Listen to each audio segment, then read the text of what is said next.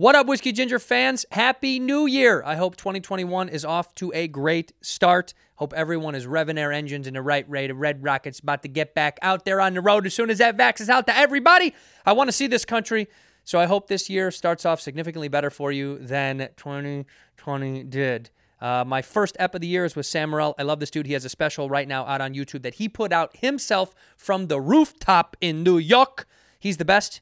I don't have any dates planned right now, but go to andrewsantinostore.com if you want to pick up some merch and support over here. And more support, go to the Patreon, patreon.com/whiskeygingerpodcast. That helps us with the people that put this together. I do Cheeto chats where I do a little bit of insight about what's going on in my life. We do Zooms with the top tier. There's discount codes and episodes without ads, yada, yada, and all sorts of fun stuff on the Patreon. Please support it. It helps support this whole thing and keep it growing and moving along. Enough rambling from your boy. Let's go to the episode. In here, we pour whisk, whisk, whisk, whisk, whisk. You were that creature in the ginger beard. Sturdy and ginger. Like vampires, the ginger gene is a curse. Gingers are beautiful. You owe me $5 for the whiskey and $75 for the horse. Gingers? Oh, hell no. This whiskey is excellent. Ginger. I like gingers. Ladies and gentlemen, welcome back to Whiskey Ginger. My guest today is one of my favorite people on earth. I say that for all my guests, but I mean it once again today. It's Sam Morril. Sam, what's up? Thanks for having me, man. Dude, thanks for coming on. This is your second time on the show. The first time we did it, we were in Just for Laughs, Toronto or Vancouver, Montreal, Vancouver. And that's so I didn't even all those kind of blurred together. Those Just for Laughs because I was in and out so fast. But I'm always in for live. like one day. I land, I do the show. I know, but it sucks because Vancouver, Toronto, pretty good cities, man. Oh, they're great cities. I mean, every time I go, I have a really good time. It just now the busier that you get when you're touring, you can't spend a lot of time there. That's why those moments, I always say that to young comics, those moments that you get to do JFL or New Faces or whatever, and people are like, what, they don't care about it? It's like, dude, cherish it because you're there for 4 days. Yeah. You should have the most fun. I mean, when I did New Faces, were we New Faces the same year? I think I was 2000 and... I don't even know, dude. I feel like we were. Maybe we weren't. What year were you? I think 2013. Yeah, 13 sounds right to me because I think 13. 13 sounds right. Normand, it was like it was Normand, Ian Carmel. Carmel, right? Yeah. Brooks Wheelan. Yes, that was it for sure. Yeah. Well, we also shot our half hours the same year. Yeah, but that's the first time we really chat. I feel like. Right. Yeah. When we were in Boston. That was a great crew, too. That was like a huge... It was me, you, Brooks again.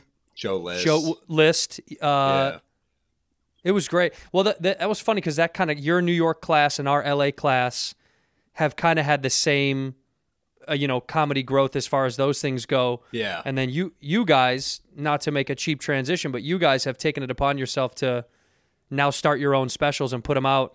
And Sam's got a new special out right now called Up on the Roof. And it's up on YouTube right now. It's your YouTube page. It's yours, right? Yeah, I just did it this time on I did Comedy Central's YouTube the last time, but it's just time to bite the bullet. Right. You have. Look, the other one did great. It got millions of views. I mean, how many? What was it? The first one got how many? Almost 5 million. It's like 4.6 or 7 right now. That's crazy. Can you imagine? I mean, that's if only everybody paid a couple bucks for that, right? I know. So my mom says that shit to me all the time. She's like, imagine if people paid. I'm like, I do. It's crossed my mind. Every day. Well, that's what sucks is like people don't know. Look, I think the new musicians learned this years ago. It was like, well, you got to give it to them because they need it for free and you need to find a way to monetize afterwards. Because for us, it's about butts in the seats on tour. Right. Same thing with musicians, but we just we thought we could get away with it for years. And you learn it doesn't work. It's like you just got to give it to them, man. You just got to put it out there. Yeah, man. And I very wisely put out a special in February because I was like, I'll tour off this. And then, Yeah, what happened, dude? Yeah, nothing. But, so I was just like, fuck it. I'm going to put out another one on roofs because I was doing roofs I was literally doing roofs every night. And I thought, you know what? This looks kind of cool. It started because I was doing... I did a show in a backyard in Brooklyn, and I get there, and it's like this pandemic shows are like just a joke, man. So I show up, And the guy messaged me. He's like, "Oh, it was supposed to be on a roof, but they threw a party, so we're now in a backyard." so it's like a turf war. There's these like it's turf war for space now outdoors. So Right. we lost to some young kids who had a party. So now we're in some woman's backyard who is pissed drunk and heckling every comic. She won't let me use her bathroom, so I had to go up to that roof and like find a corner and piss before I went on stage. And then I go on, and I just see her. It's her place, so she's just heckling every comic. She's a drunk. Yeah. And then finally, I had to like negotiate the terms of going on and doing a set. I'm like, I just spent like $40 on a cab. Could I just go up? And she's like, all right, fine. So I went up, and it's not going well. They're not like a hot crowd. It's like a backyard. Right. Like they're all kind of like, they've been there for a while. She just heckles me nonstop, and I just start fucking hammering her to the point that I was like mad I didn't have it on recording. And I'm hammering her so hard, and it's going so. I'm like, fuck, this is a perfect moment. I'm so glad. Someone must be capturing this. No one records it until she comes on stage and grabs the mic from me. I saw it. Yeah, and she just grabs it and goes, "Get the fuck out of here!" And that's when I realized I needed to record these sets. So then it just turned into like a whole adventure and recording roofs and shit. Well, that clip you put up on your Instagram, right? So that or Twitter, yeah. I saw it somewhere. Yeah, I saw it somewhere. I thought that was hilarious. But that's like the sentiment of why I didn't do a lot of shows. I've only done 4 to date. Yeah. Here in LA, I'm about to do a few more, but out here it was like the city was shutting down shows, and then I did one of the car shows, the parking lot car shows out. Oh, I'm familiar. And, I did it. Was that I did it once. Matt Rife's show? No, it was God, I can't remember. It was at the Magic Castle. I don't know what's wrong with me, but anyway, she put on a good show. They did a great job, but like I don't want to be performing to people in cars. It just was not. It's humiliating.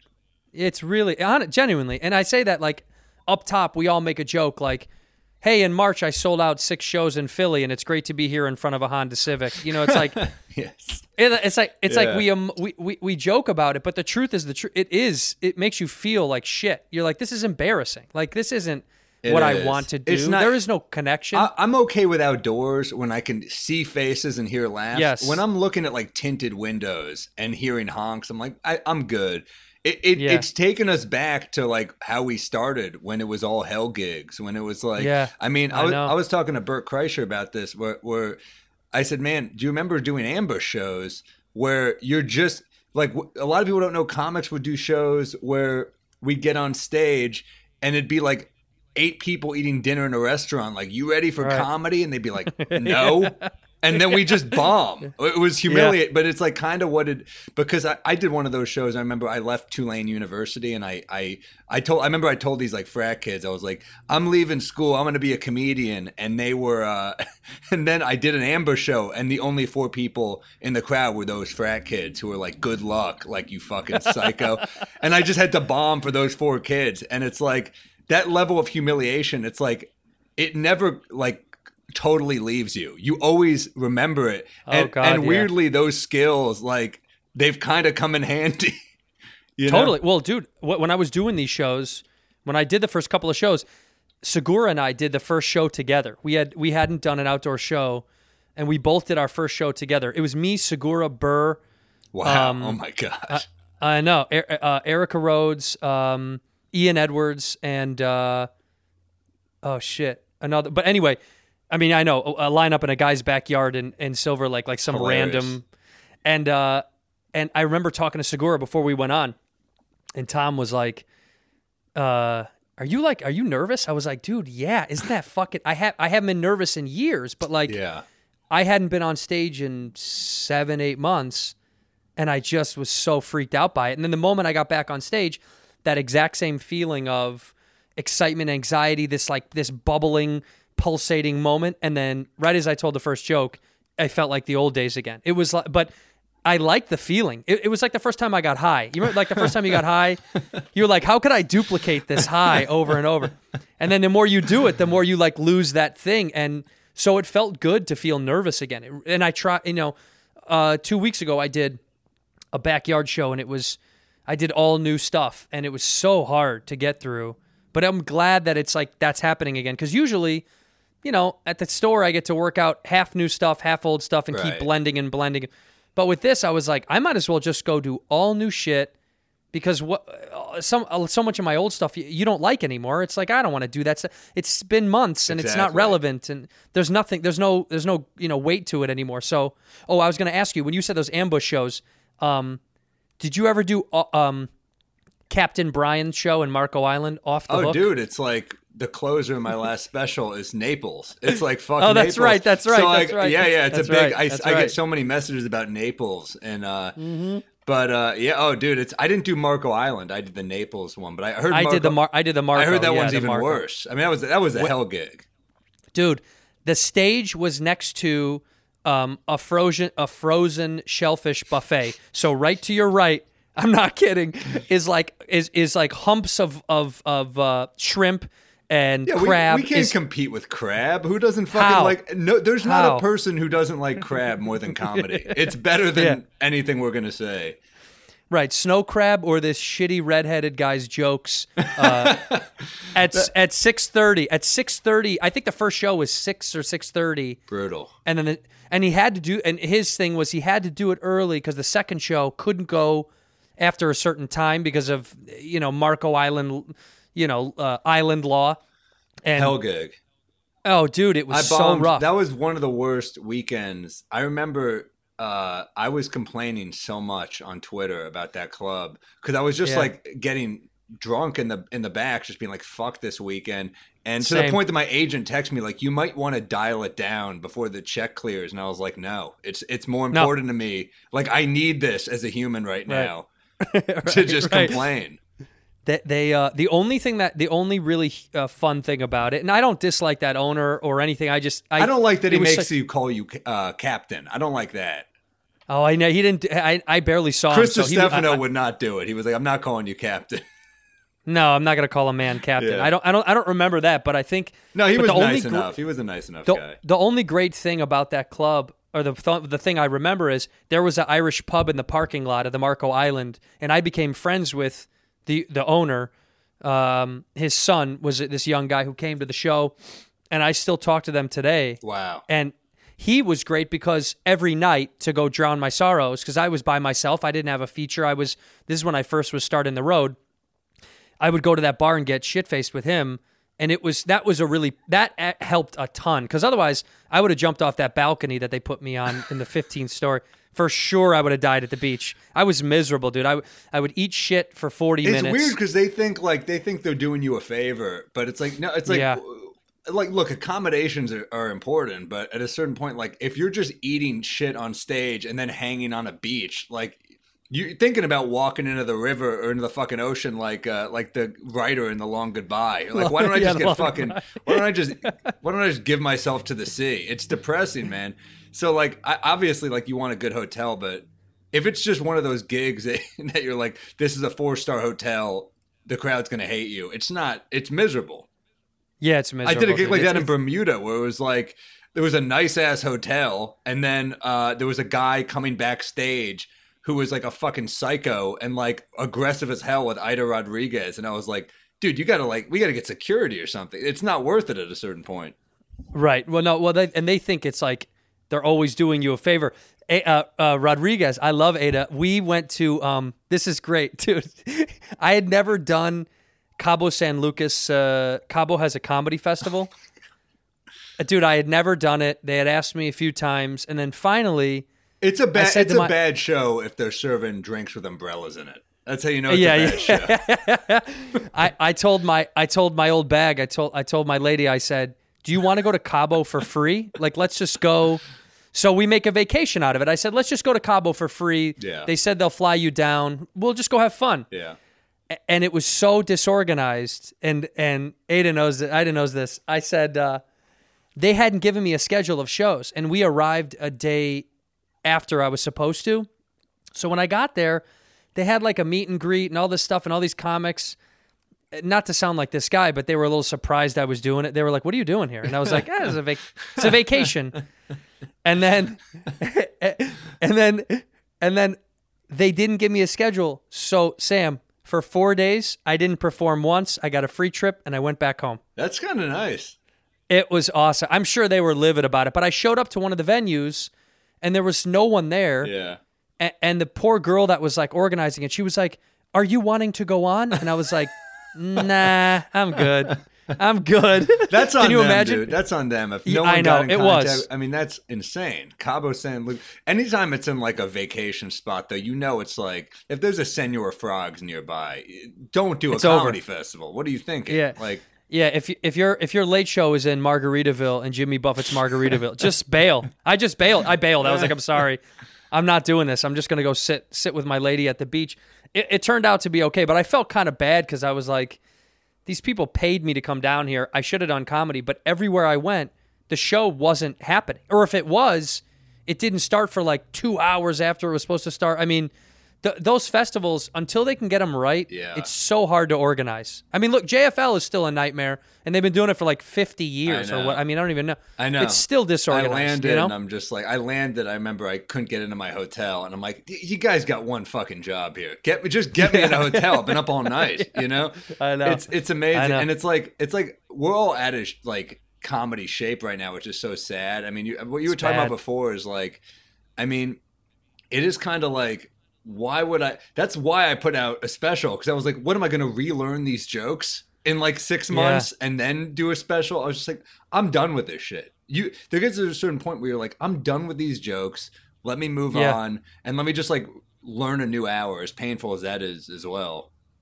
No, but it's helpful. I mean, it's worth it because it's going to help you get stronger during a time when I feel like a lot of people are getting not weaker but getting stagnant. It's going to take a lot of time for people to like rev the engines back up. But you're already around the corner, which I think was smart about it, and it looked good, man. I was kind of jealous of the New York scene. Got to this rooftop thing was so cool. Yeah. Out here, I did one rooftop show downtown, and it was great, but everywhere else you go is in some guy's backyard, and I feel guilty because I'm like, these neighbors don't want to fucking hear me. Yeah.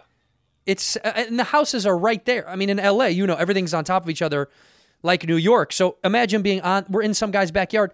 All of these neighbors are looking out. I mean, I did a show. There was an old folks home in the backyard, and they were throwing shit. I'm not kidding. They were throwing shit down at the performers.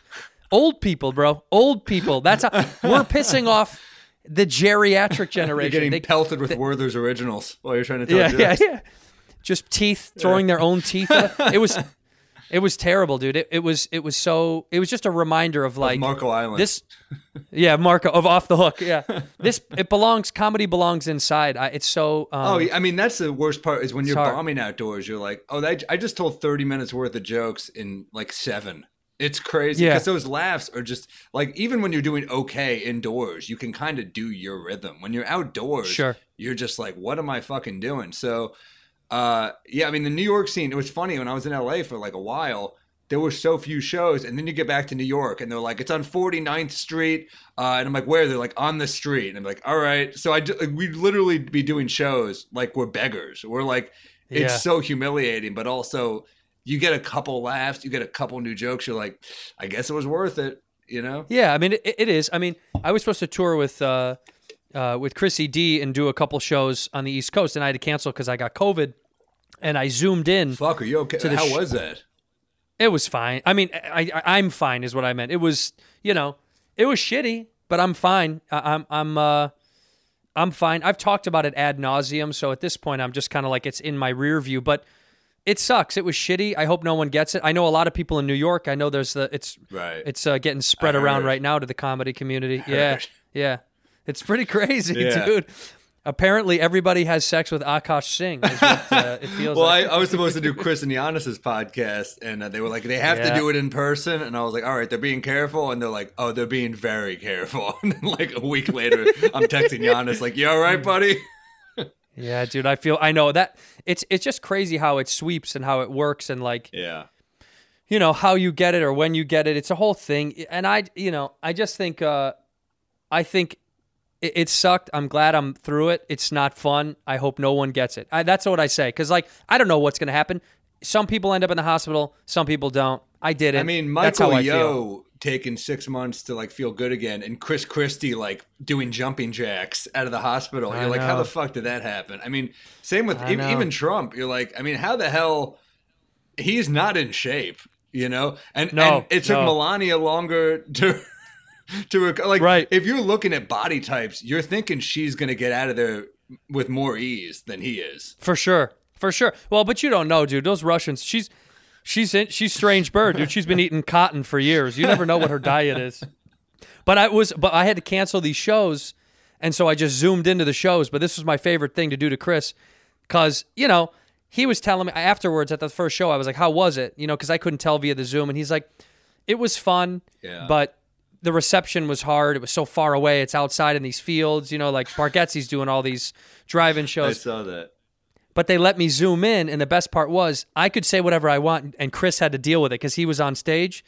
So I did a bunch of, you know, there was a security guard down next to Chris, this big black dude, and I was like, Chris, tell your N-word joke. Do all those N-word jokes that you like so much. And he was like, that's not real. That's not true. I'm like, dude, do it. Did you do your Nazi set? Did you do any of that, the salute? So I would just do a bunch of like anti-Semitic racist stuff, and I would let him have to deal with it, and then I just clicked out of the Zoom. It was great to just be like, all right, man, take it easy. So he just held your like the phone up. No, dude, they had the computer set up where I was broadcast on one of the on the screens. Jeez. Yeah, it was wild. And then but he had to stand on stage while I was being racist. It was so wonderful, man. It's nothing more fun than setting your buddy up. It was like he loved it. You know, Chris loves that stuff. He walks right into that fire. But that was only one thing about doing the Zoom through COVID was I was able to just hang him out to dry. But I am mad. It screwed up doing shows. I missed a vacation. You know, it put me out for a couple of weeks, and, you know, it was so stupid and simple, and I wish in retrospect I didn't get it. I just hope I don't feel anything in the future. That's all. Yeah, that's the thing. Is like, is COVID like acid? Is it going to hit you back in like 3 or 4 years? Like, fuck. Maybe. That's the scary thing is just not knowing. But what a shitty virus this is. You know, like. Well, yeah, it's also like I've started to look at it a different. I've gained some perspective in the idea that like you don't know what anything's going to be in 3 or 4 years. That's so true. This sucks. It sucks. I'm through it, but like, you know, I had a family member pass away a couple of days ago, and it's all good. But I think like you know.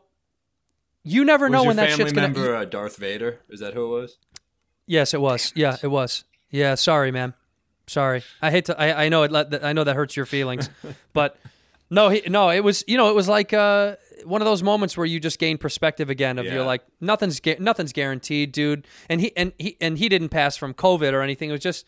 Dude, life. Yeah. Life is fucked up shit happens. You're so right. To sound like a cornball, you know, it's like you have to just enjoy it and who gives a fuck? Because it's over at some point. Whether you see it coming or not. Oh, dude, if I saw like just like a year ago that I was doing a rooftop special, I'd be like, what the fuck happened to the world? I mean, like we could be performing in like Mad Max in 3 years. Like we don't know what's going to be happening. I mean, you're right. You don't know what's going to happen. You gotta.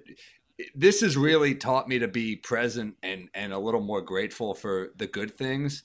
I mean, sometimes you don't realize how good your life was. You're like, shit, I didn't realize I peaked playing strip malls, but apparently that was those were the good days, you know? Yeah. Honestly, the simple getting on a plane, going to a new city, having a good time. Totally. The routine. I was watching Bourdain's show the other day, just like a rerun, and obviously a fucking rerun. I don't even know why I said that, but like, that watching those shows, I remember watching him and being like, I got to make the most of every city. I used to just stay in my hotel sometimes, and then I realized like, why am I not trying to find a cool food spot or like find something cool in the city? And I got a little bit better about that. So now I actually really miss like that routine of getting on a flight, trying to write jokes, trying to come up with some new shit, experiencing the city, experiencing the people, and now we're where we are, and we're not going to ever take it for granted again, I hope. Right. Well, dude, I mean, I miss a lot. I've talked a lot about that on the show because my dad traveled for years for work, and he never really did anything in these cities. And I was like, I made it a point. You know, I'm a baseball fan. I go to a game in every city. I love that. I love that you do that. Yeah. So it's like I I learned early on that I was like, I'm either going to be bored and depressed, or I'll be depressed, but I'll be walking around the city. You know what I mean? Like when I was eating depression, around depression. Champagne depression. Yeah, you know what I mean? Like you might as well be out in public if the weekend isn't good and you're new on the road and it's so hard anyway. It's like might as well just go enjoy how shitty the experience is. Like really suck it. I try to suck it up and just do it, even if I was having a terrible time. And if you're alone, it was hard when you're solo on the road, man. Good God. Oh, it's tough. It's. I mean, my friend Carmen Lynch has a great joke about they say money won't buy you happiness, and she goes, you know, I cried in a Mercedes once. It wasn't that bad. She's funny, so dude. Good. She's very but funny. I mean, dude, it's true. Like you're on the road and you're alone. It can be tough, but then also there is some there is a piece to it, like that you can just go anywhere. Like sometimes I bring someone, sometimes I don't. But I love experiencing a new city, man, or just like going to an old city and having a routine. There's something comforting about that. You're like, oh, yes, I'm gonna go to this restaurant again, or I'm gonna link up with this person again. I mean, there is something. Do you ever go? You ever been to Indianapolis? Do you ever go to St. Elmo's? Do you know what that is? I don't. This is like inside baseball comic talk. There's like a steakhouse around the corner from the club in St. Elmo's. It's like really famous old indie. So good, man. Anyway, damn, whatever. That's like you got to go to St. Elmo's. Did they reference that in like Parks and Rec or something? Is that like a? I feel like they maybe. Dude, it sounds familiar. That's huh? like I've done every club in Indianapolis. I think Morty's, Crackers, Helium, the Comedy Attic. Yep. I think I've done every club in Indianapolis possible. How can a city that's not that big have that much comedy? Isn't that crazy? Too much comedy. Yeah, yeah, it's way too much. I remember, fuck, man, Crackers. I remember I had a guy. I was there New Year's, and I was just getting buried by a comic all fucking weekend. This guy, he would do okay his whole set, but his closer would just fucking bury me. The bit was basically like he would say, so I went to a Backstreet Boys concert recently, and I noticed they serenade a woman on stage with a rose and a dance. So I thought, how funny would that be if I did it to a guy? And he'd bring a guy on stage and he'd do the dance and it would fucking blow the roof off. Of course. To the point. And by the way, the joke is, how funny is being gay? Look at this shit. Yeah. That's the entire joke. But in Indianapolis, turns out I can't fucking follow that. And like night one or two, I'd be like, oh, well, yeah, look, I guess, I guess it's a good bit. And then like night 3 or 4, I'd be like, yeah, some of us write jokes. You fucking fucking asshole. You hack. So like night 2 or 3 we were good. Night 3 he was like, fuck this guy. It got weird. Show, yeah. The last show you're like, hey man, can you take me on stage and dance with me because I need a transition. At least bring me into your fucking closer.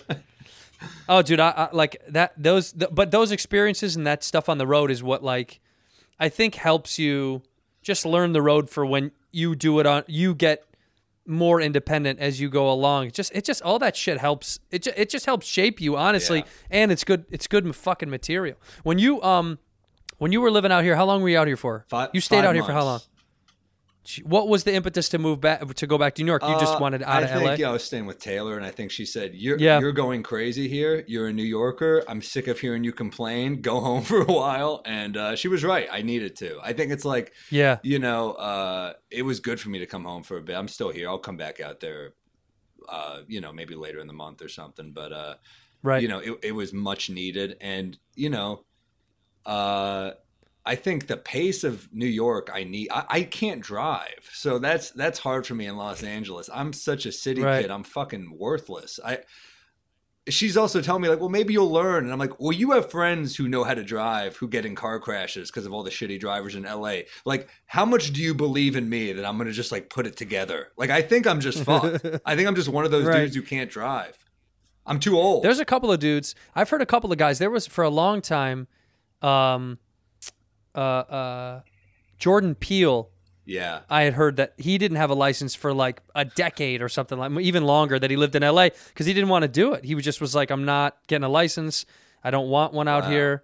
I'm not from here. Yeah, and he did it for a long time. I mean, granted, he's been here now forever, but this was back in the day. He just didn't want to do it because he was like, it's a ripoff anyway. Living here is a ripoff.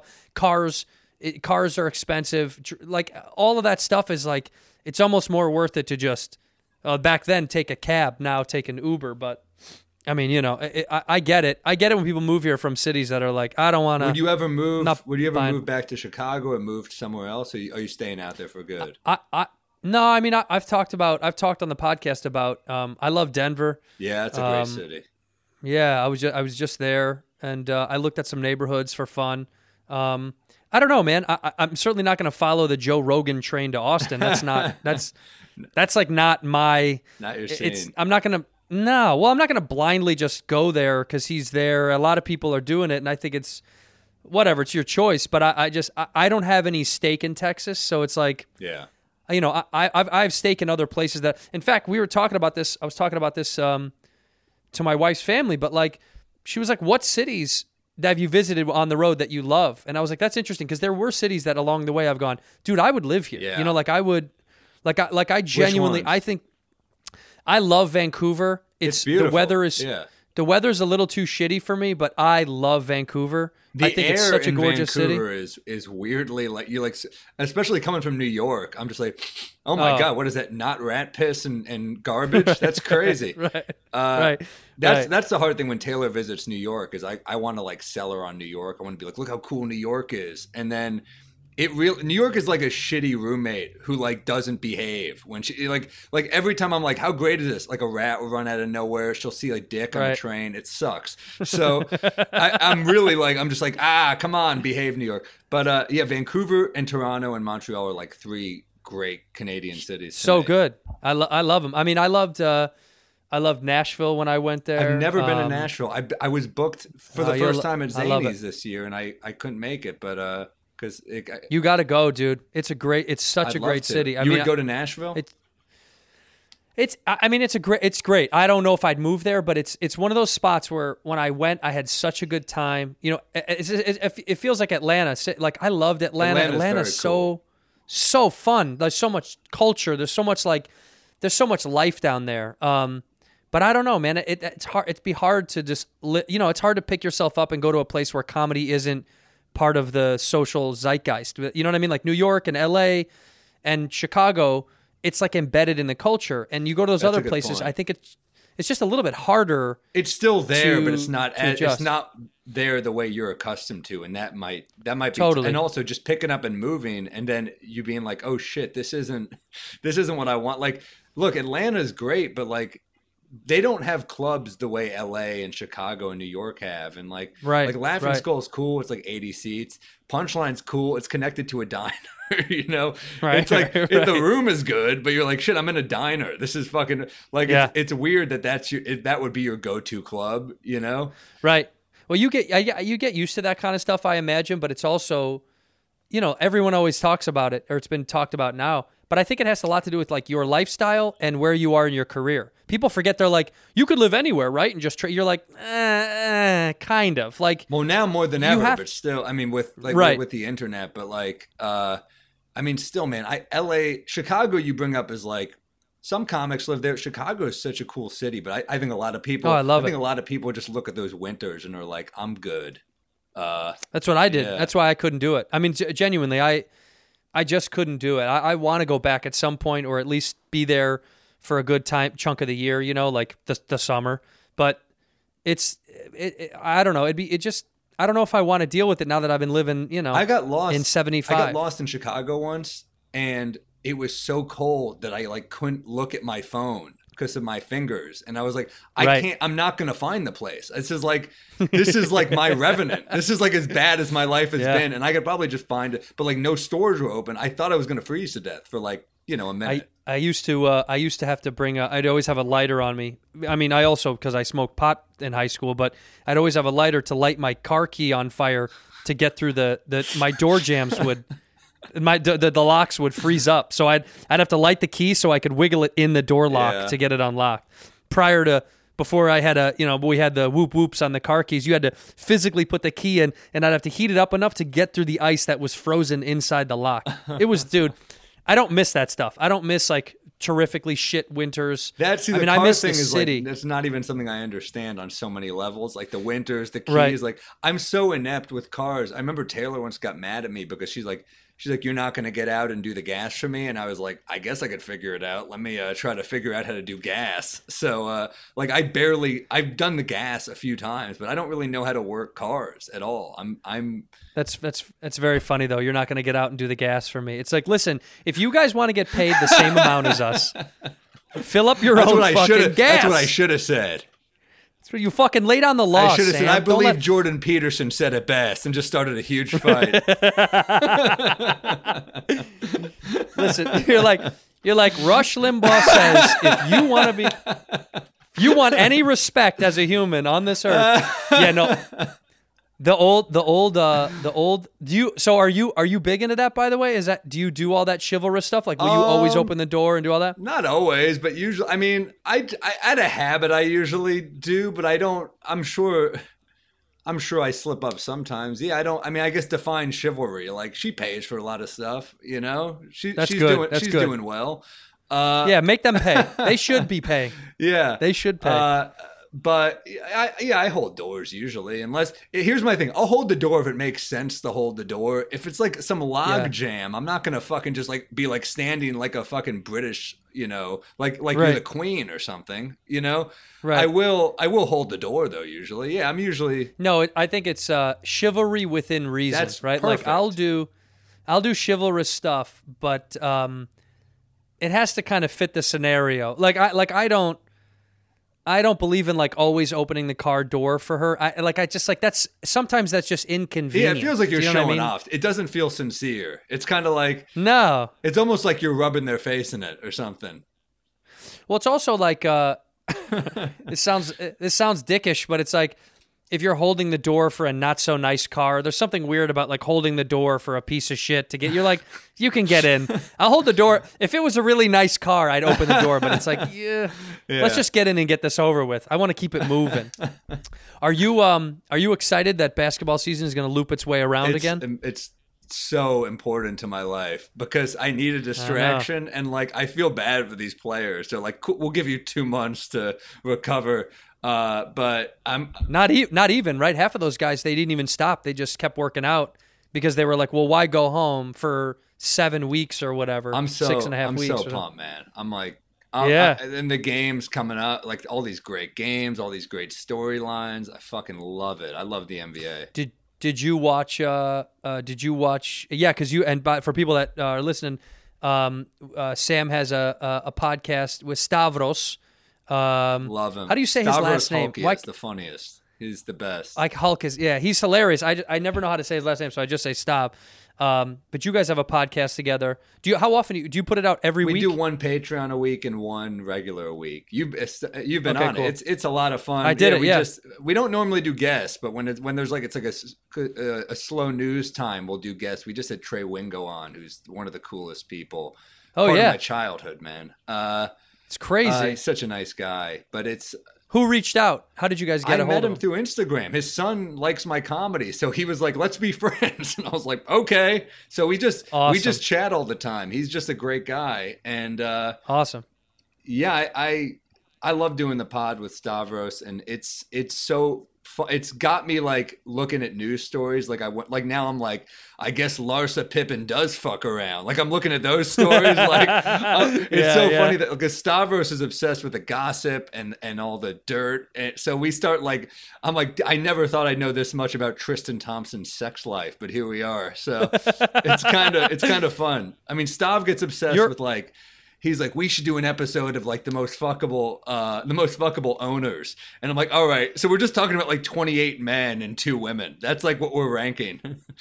So who was the most fuckable owner? Of course, Jeannie Buss pulled it out. Like there's no. Really? Well, yeah, because we took into account like. Does Dolan still own the Knicks? Oh, Dolan might have gotten second, I think, because I was like, he's got to be in the conversation in case there's like a ticket link scenario. Right. But right. Yeah, no, Dolan, he does own the Knicks. Yeah. He's got to slide up there for you. I was just going to say you have to be political when you choose who you want to fuck because you also want to put yourself in a position where it might actually happen. Like if Dolan gave you the call and was like, dude, lifetime tickets, floor seats for the Knicks, you got to fuck me though. Were you doing it? I fuck him? Yeah, you got to fuck him. To completion? Yes. That's going to be tough. I mean, look, I think I'd probably do it because I have some dark memories, maybe some PTSD, but I'm on the celebrity row cam every night. Let's fucking dance, dude. That's just chilling, watching a game with Tracy Morgan. Yeah, that sounds worth it to me.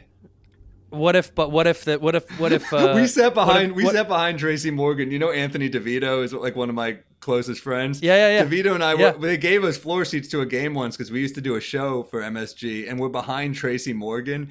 And for whatever reason, Michael Beasley just fucking went off. He had like 35 on the Celtics, and Tracy Morgan just keeps turning around to us with like just the most nonsensical like trash talk. He just turn and look at us and go, "Real animals eat meat," and we're like, "Yes."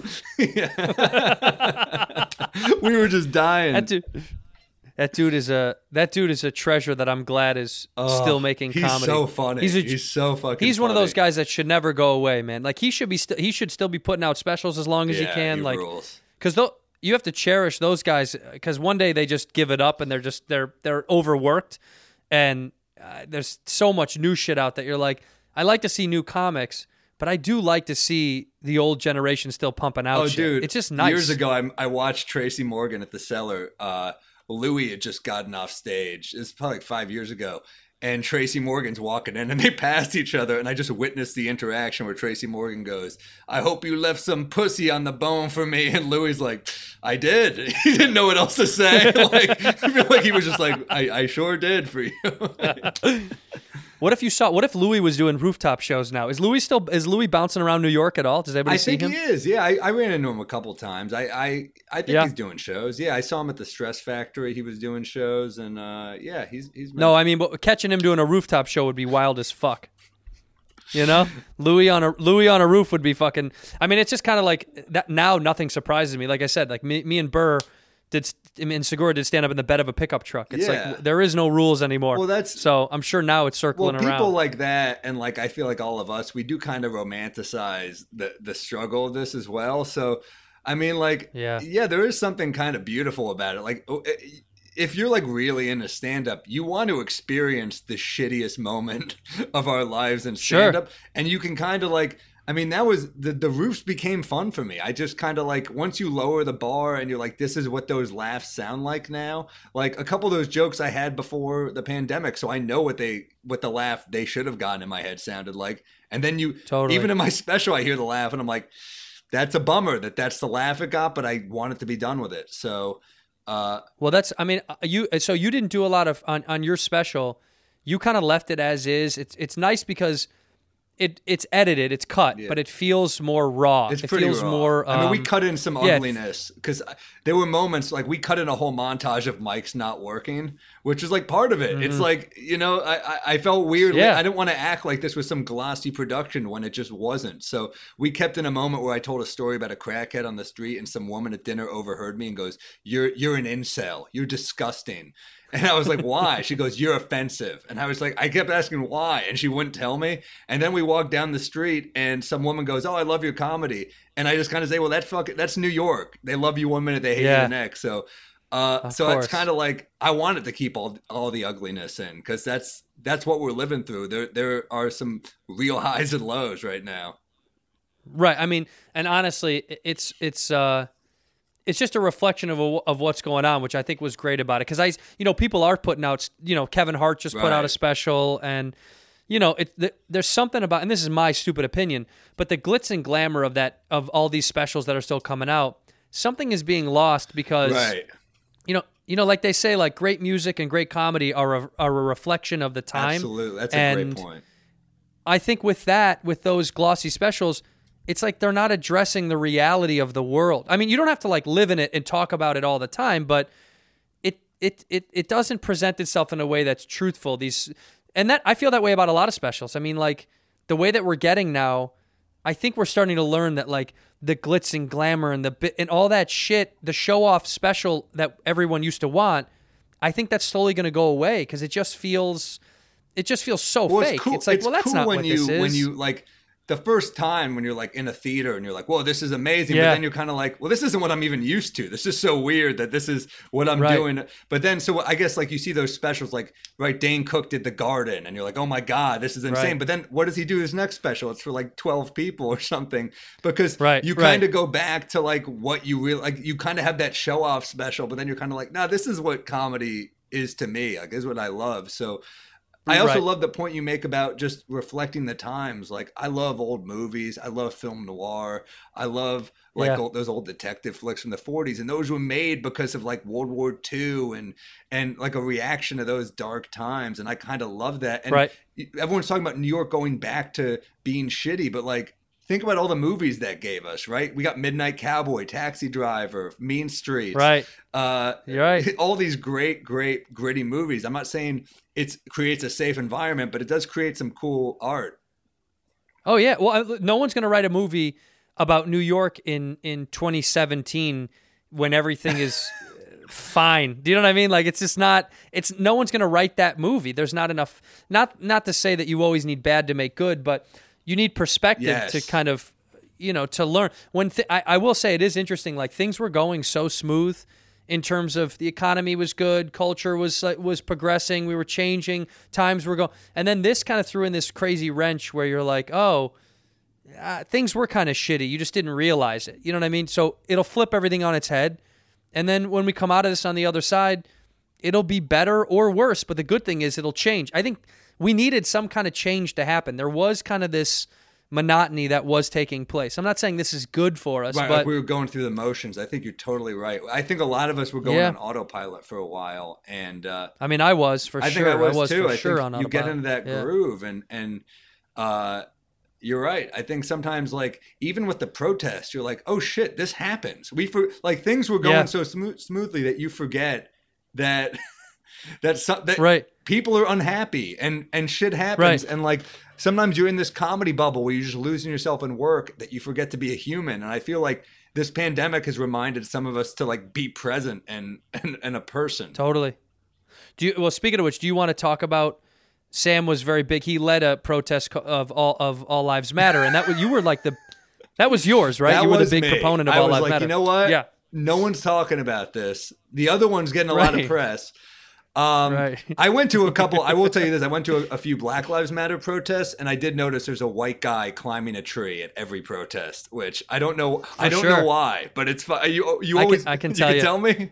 That guy, he worked out a lot in college. He played a little bit of Vision 3 ball, and he kind of misses those days. He's progressive, he's woke, he's aware, but when he goes to those protests, he feels like no one's paying attention to him. So if he climbs a tree and does a couple chin-ups or something, Yeah. it gets attention, it gets noise. He might make the paper. I know this guy, by the Yeah. way. I know these guys. Yeah. I went to high school with these guys. You know what I mean? Like, they're the first guy to be like at a stoplight. You know, when you like walking drunk through a city with a friend that's like, I'm gonna do a pull up on that Yes. on the that guy. That's the same Same guy dude. that you're like, why are you doing a fucking pull up on the? Don't do that. You look like an idiot. But we all kind of stare and watch because you're like It is kind of cool. 16, 17. Yeah. Yeah, it's great if you can do it. It's so funny about showing off. Oh, dude, you would love this. I Am Athlete is a podcast. Have you ever seen I Am Athlete? Do you know that? It. Oh, dude. Marshall, T.O., Chad Johnson, Fred Marshall Taylor. Faulk. No. Wait, who did I You say? said Marshall. Brandon Sorry, Marshall. Okay. Marshall Faulk was like my favorite player to watch. Maybe ever. I mean, in his prime, it was like, holy shit! Like he was just the most fun video game type guy too. He was just the best. It's almost like the symbol of that Rams helmet was built for him to spear people with. You know? Dude, he was. It was like beautiful. It's like ergonomically designed for him to murder people as he ran through humans. But the I Am Athlete brought up a great point that I loved. CJ and T.O. were talking about how unfair it was for so long that they took away end zone dances. And I thought this was an interesting point that he goes, I lost millions of dollars. They fined us millions of dollars for doing these dances. And collectively, you know, he goes, where did the money go? Not to any charity. Didn't go to the right place. You know, it went to the. So what a crock of shit that was, because they argued it should have gone to Play 60, to their youth program, or any of the other sponsorships. Absolutely. And I totally agree with this. CJ said our fines should go to the charity of our choice. I was like, dude, that's a great idea. NBA does the same shit. They all do this where they're right. like, it's like disciplinary action, but who are you helping? Also, I find it a little fucked up that these players are getting CTE and long-term brain damage. They can't fucking dance. Like that's that's why they can now, because there was so much clapback in the NFL. They called it the No Fun League because they took away end zone dances, celebrations, even jawing. Even people that were jawing too much, they were throwing flags for people talking too much shit. You were like, what has this become? This is an entertainment league. It's this is the for most fun. Violent league, other than like right, MMA, right? It's like the most or UFC. It's the most violent league. And you can't talk shit. Same shit. I was just listening to this podcast called Whistleblower about Tim Donaghy, you know, who's you know, the referee who the greatest ref of all time, who rigged games. But they're talking about him rigging. In the first episode, they say how how Rasheed Wallace, he just gave him 2 quick technicals and she didn't say shit. And then she waits for him after the game, like talking shit to him, gets him suspended like 7 or 8 games. Cost him $1.8 million, and it was shit. Fucking. So I guess Joe Dumars, who was the Pistons GM, called him at the time and said, when they found out about Donaghy, hey, Sheed, you were right. I don't know if we got the money back, but like, no, that money's gone. That money is gone. Yeah. That's the thing, is they take those fines get lost. And what CJ was saying was, you know, how unfair it is that now they have a celebration camera. He goes, can you imagine? I mean, what a hypocrisy that we could for years. Then you told us no, so you fined us out the face. Then you took it away. He goes, I don't know what the legal term is, but he's like, we should do a player's suit against the NFL to get that money back, and at the very least, it be given to charity, which I thought was genius. Great idea. And he was like, and he goes, go in the books. Goodell is such a shitty owner. I mean, it's like, it's insane. I feel like he's like the dude that makes every wrong step, and like, look.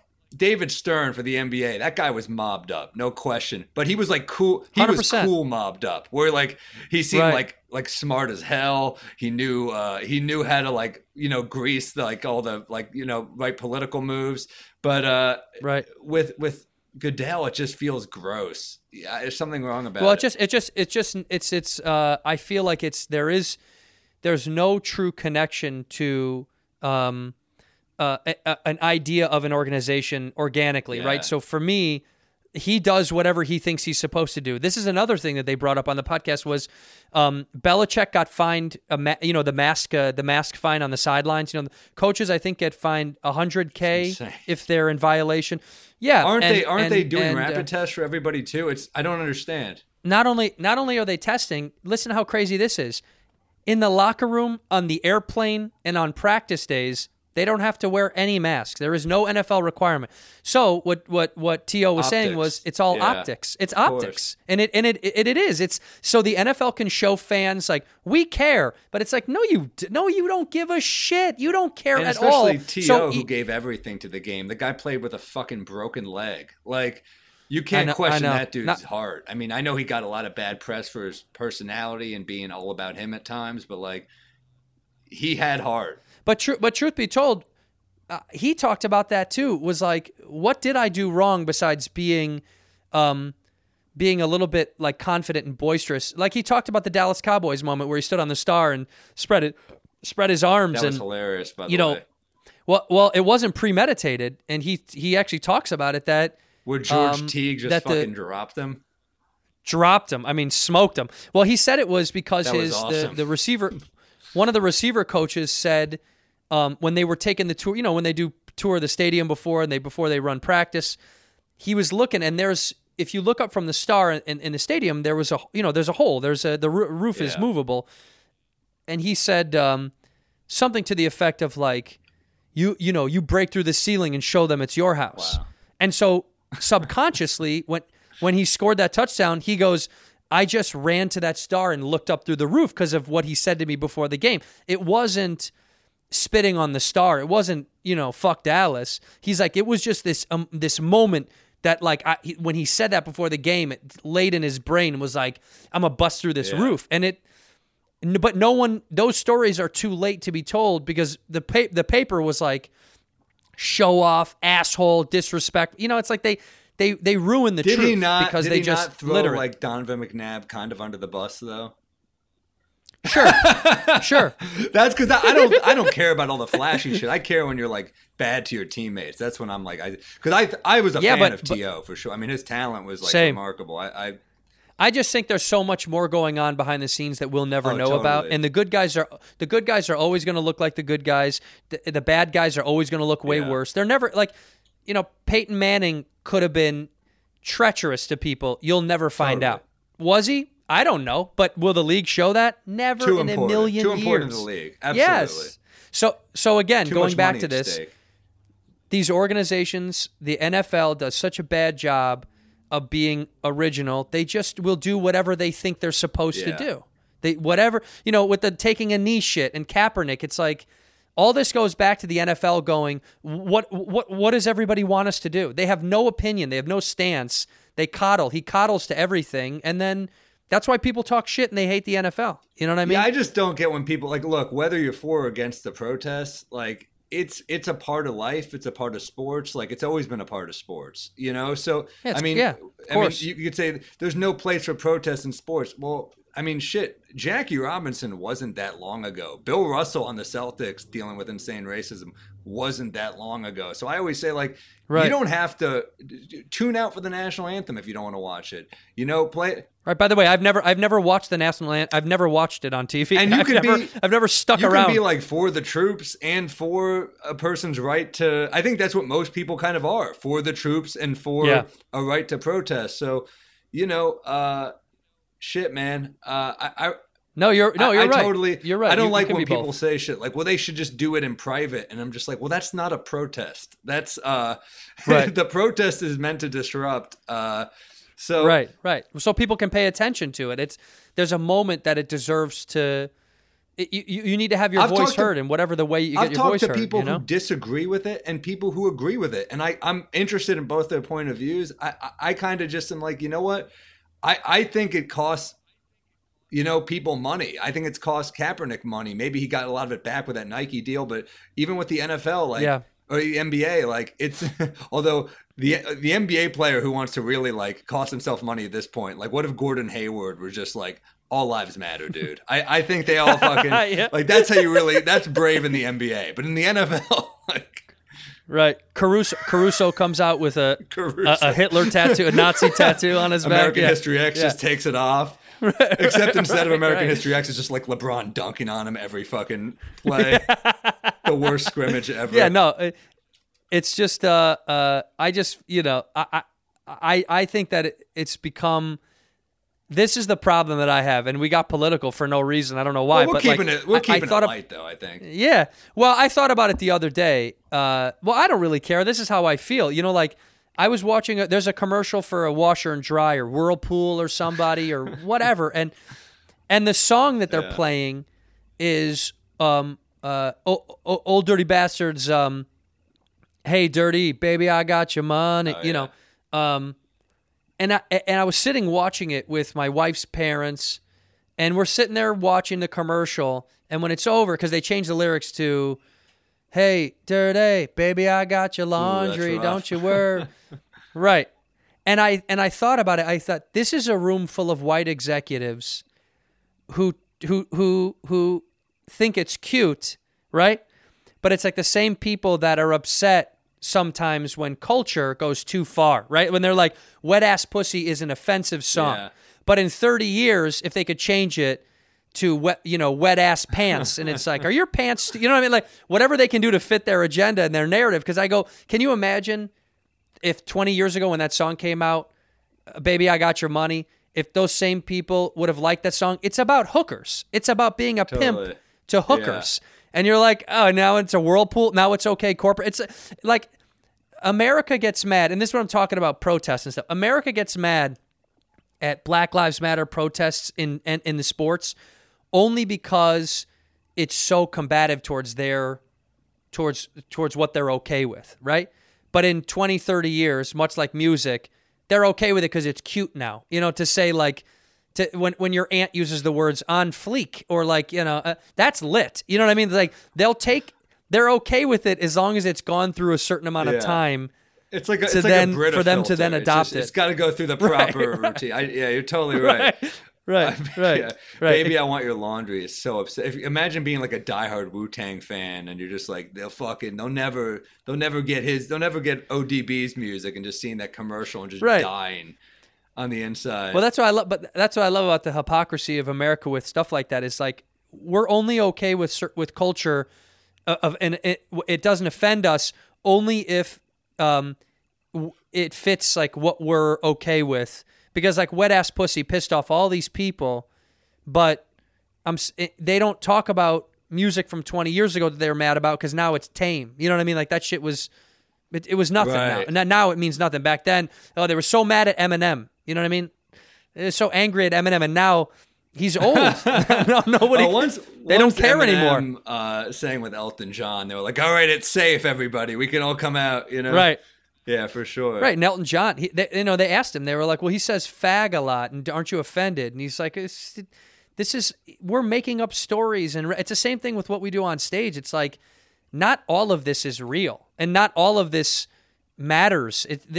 We're sparking conversation, sparking ideas, making you think about some shit that you might not think about. It's behind people's back. Who cares?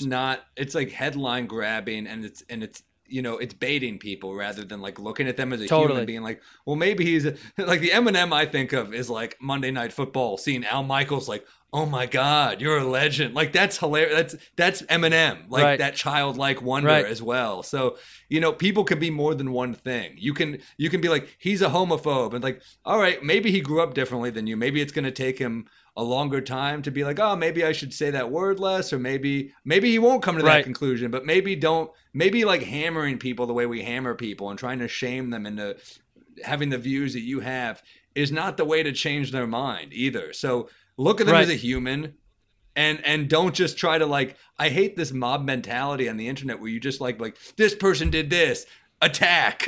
It's so fucking it's so pointless. You're not changing anyone. You're humiliating someone. It's for you. It's not for them. Totally. I also think there's a big moment now that's coming around, and I think it's on its way, that we're going to start having conversations with people that we disagree with, instead of just burning them to the ground. We're holding people accountable in a different way. I think that'll be the new thing. Will be, well, tell us why you think that way. I think if more people are given platforms to explain why they said something or did something, we'd be better off than just trying to kill someone for saying something that we don't agree with. Twitter needs more characters before we can attack. No shit. 140 I know, no characters. Shit. That's why people are like this person said this, and then you fucking just slam them. It's like it's also with our politics now. It's like it's set up to dunk on the other person. It's not you're not going to get retweets if you're just like, well, this person thinks this and I think this, and we'll work together. Like, what's going to get more retweets? Biden saying, this is time for us to come together, or Trump writing rigged, Right. Which one's going to get more eyeballs? Which you and I both retweeted often. A lot of Trump rigged. I love the rig. I'm going to retweet it. That's what I said that on stage. I said, everybody loves Biden and you hate Trump. And I understand it. All these people are so angry at Trump. But I will say, all of my friends, myself included, I follow Trump on Twitter. Am I going to follow Biden? No chance. There's no way he's going to say anything funny enough for me to follow. So whether we like it or not, we were obsessed with Trump. We hated. Everybody hated him. That they said that all these people that said they hated him, they still follow the dude and constantly were invested in what he was doing and saying. It's fascinating to think about from a social experiment. Like, I would never follow Biden. I would never follow. It would never be. It just wouldn't interest me. Do you know what I mean? Like, you follow what you hate. You follow the car crash is what you follow.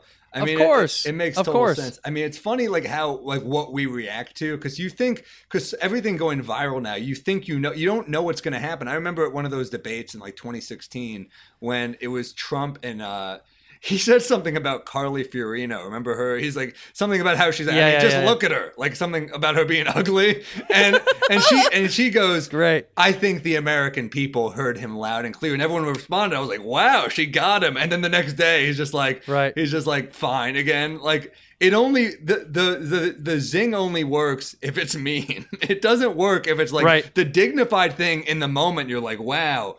But the thing that gets the staying power is like the insult line. Right. What is it? Is it better to be? Is it better? Somebody said this to me yesterday. I don't know if it's from Bronx Tale. He said, "Is it better to be loved or hated?" And it says, "Hated because they remember you longer, or it lasts longer." What's that quote? Do you know what I'm talking about? The one I remember for Bronx Tale. Oh God! There's nothing worse in the world than a man's wasted potential.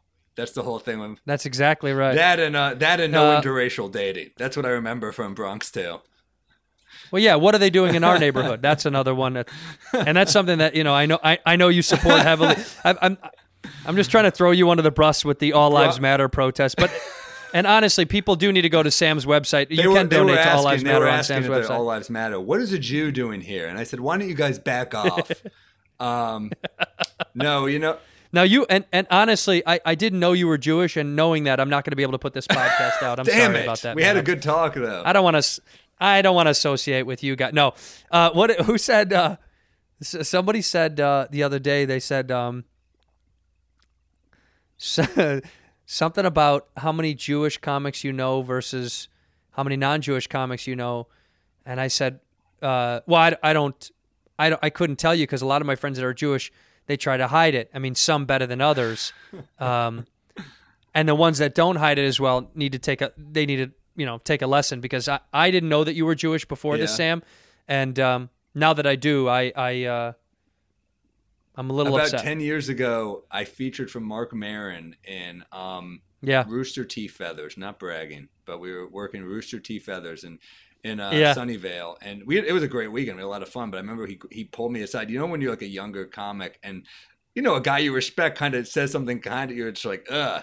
He said, "You're a real Hyde the Jew." That's what he said to me, and I was like, well, what does that mean? And he goes, "You don't talk about it enough on stage." He was like annoyed. And then I saw him years later at JFL, and he said, we started chatting, and he said, how was your set? I said, I actually opened with a Jew joke because you called me a Hyde the Jew tonight. And he said, I got you. I was like, Jesus. You're a real Hyde the Jew. Term. Well, I think, I mean, because but he doesn't. I guess he does, huh? He does. That was a different insult in World War II Germany. You're a real Hyde the Jew. You just said that to nice families that hid Jews. Well, also, speaking of which, you are the only Jewish male comic I know with a World War II joke. So eat your heart out, Eliza. That's yeah. You're the only one, dude. Yeah. You're the other one. But genuinely, I mean this. I do like you, even though you're Jewish. You're a great dude. You're a great dude. You're a great comic, and people do need to watch. Go watch Up on the Roof on Sam's YouTube channel. Amongst a million other clips that you post, you're really great at that, man. You are good at like putting new content. I'm always nervous so to post it's shit that isn't a joke.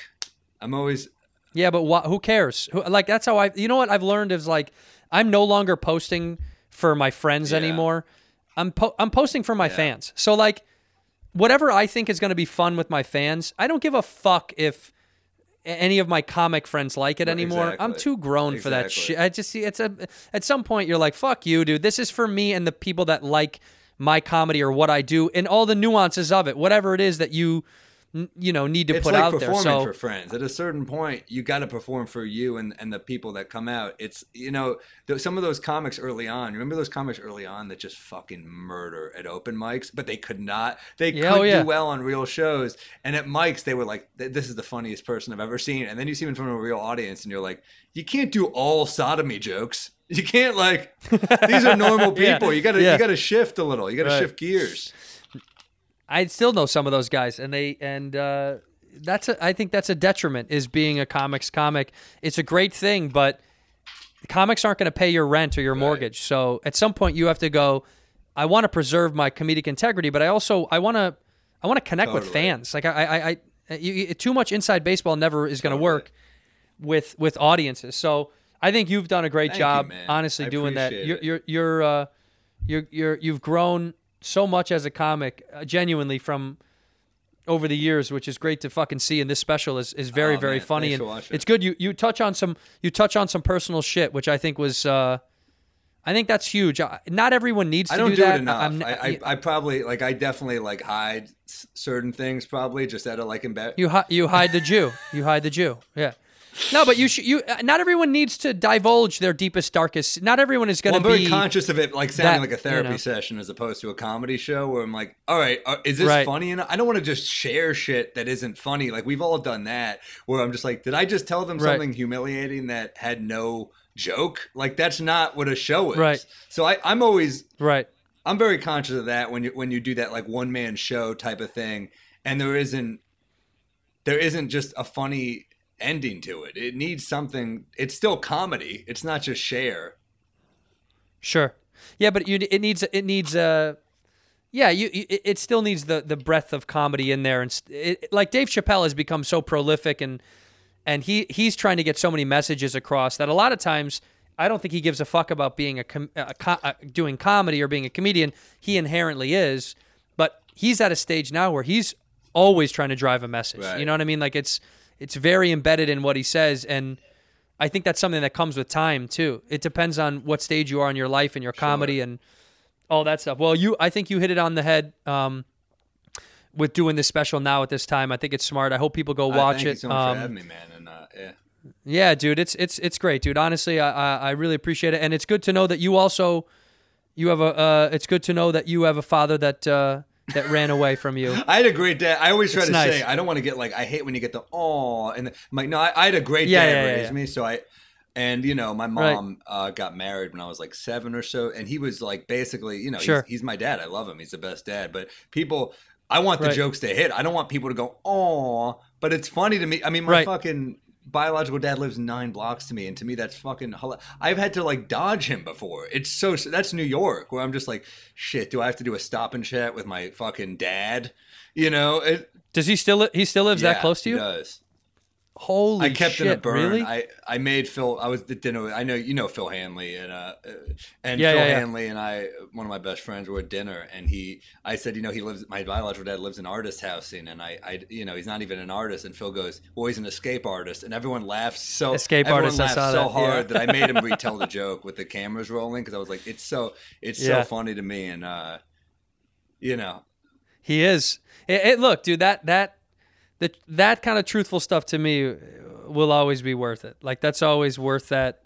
Giving that out, doing more, exposing yourself a little bit in that regard to your comfort level, I think is great. If you're able to talk about it and you want to, it's funny, man, because that shit's funny. And then, who knows? In 5 years, we'll see you. You'll have a CBS show of dodging my dad in New York. It'll be Sam Morril is dodging his dad. Your dad will be Richard Kind or something like that. And Actually, I just wrote a really great show for you. I want the old school Jew, and he was the coolest Jew in the Yeah, he was, man.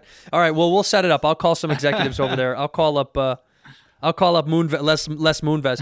In the meantime, check out Sam's special. He's the best. I appreciate you doing this. For having me again, and we end the show.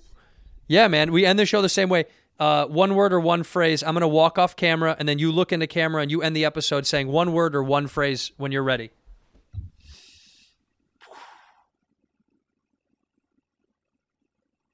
Hope this ends soon. In here, we pour whisk, whisk, whisk, whisk, whisk. You were that creature in the ginger beard. Sturdy and ginger. Like vampires, the ginger gene is a curse. Gingers are beautiful. You owe me $5 for the whiskey and $75 for the horse. Gingers? Oh, hell no. This whiskey is excellent. Ginger. I like gingers.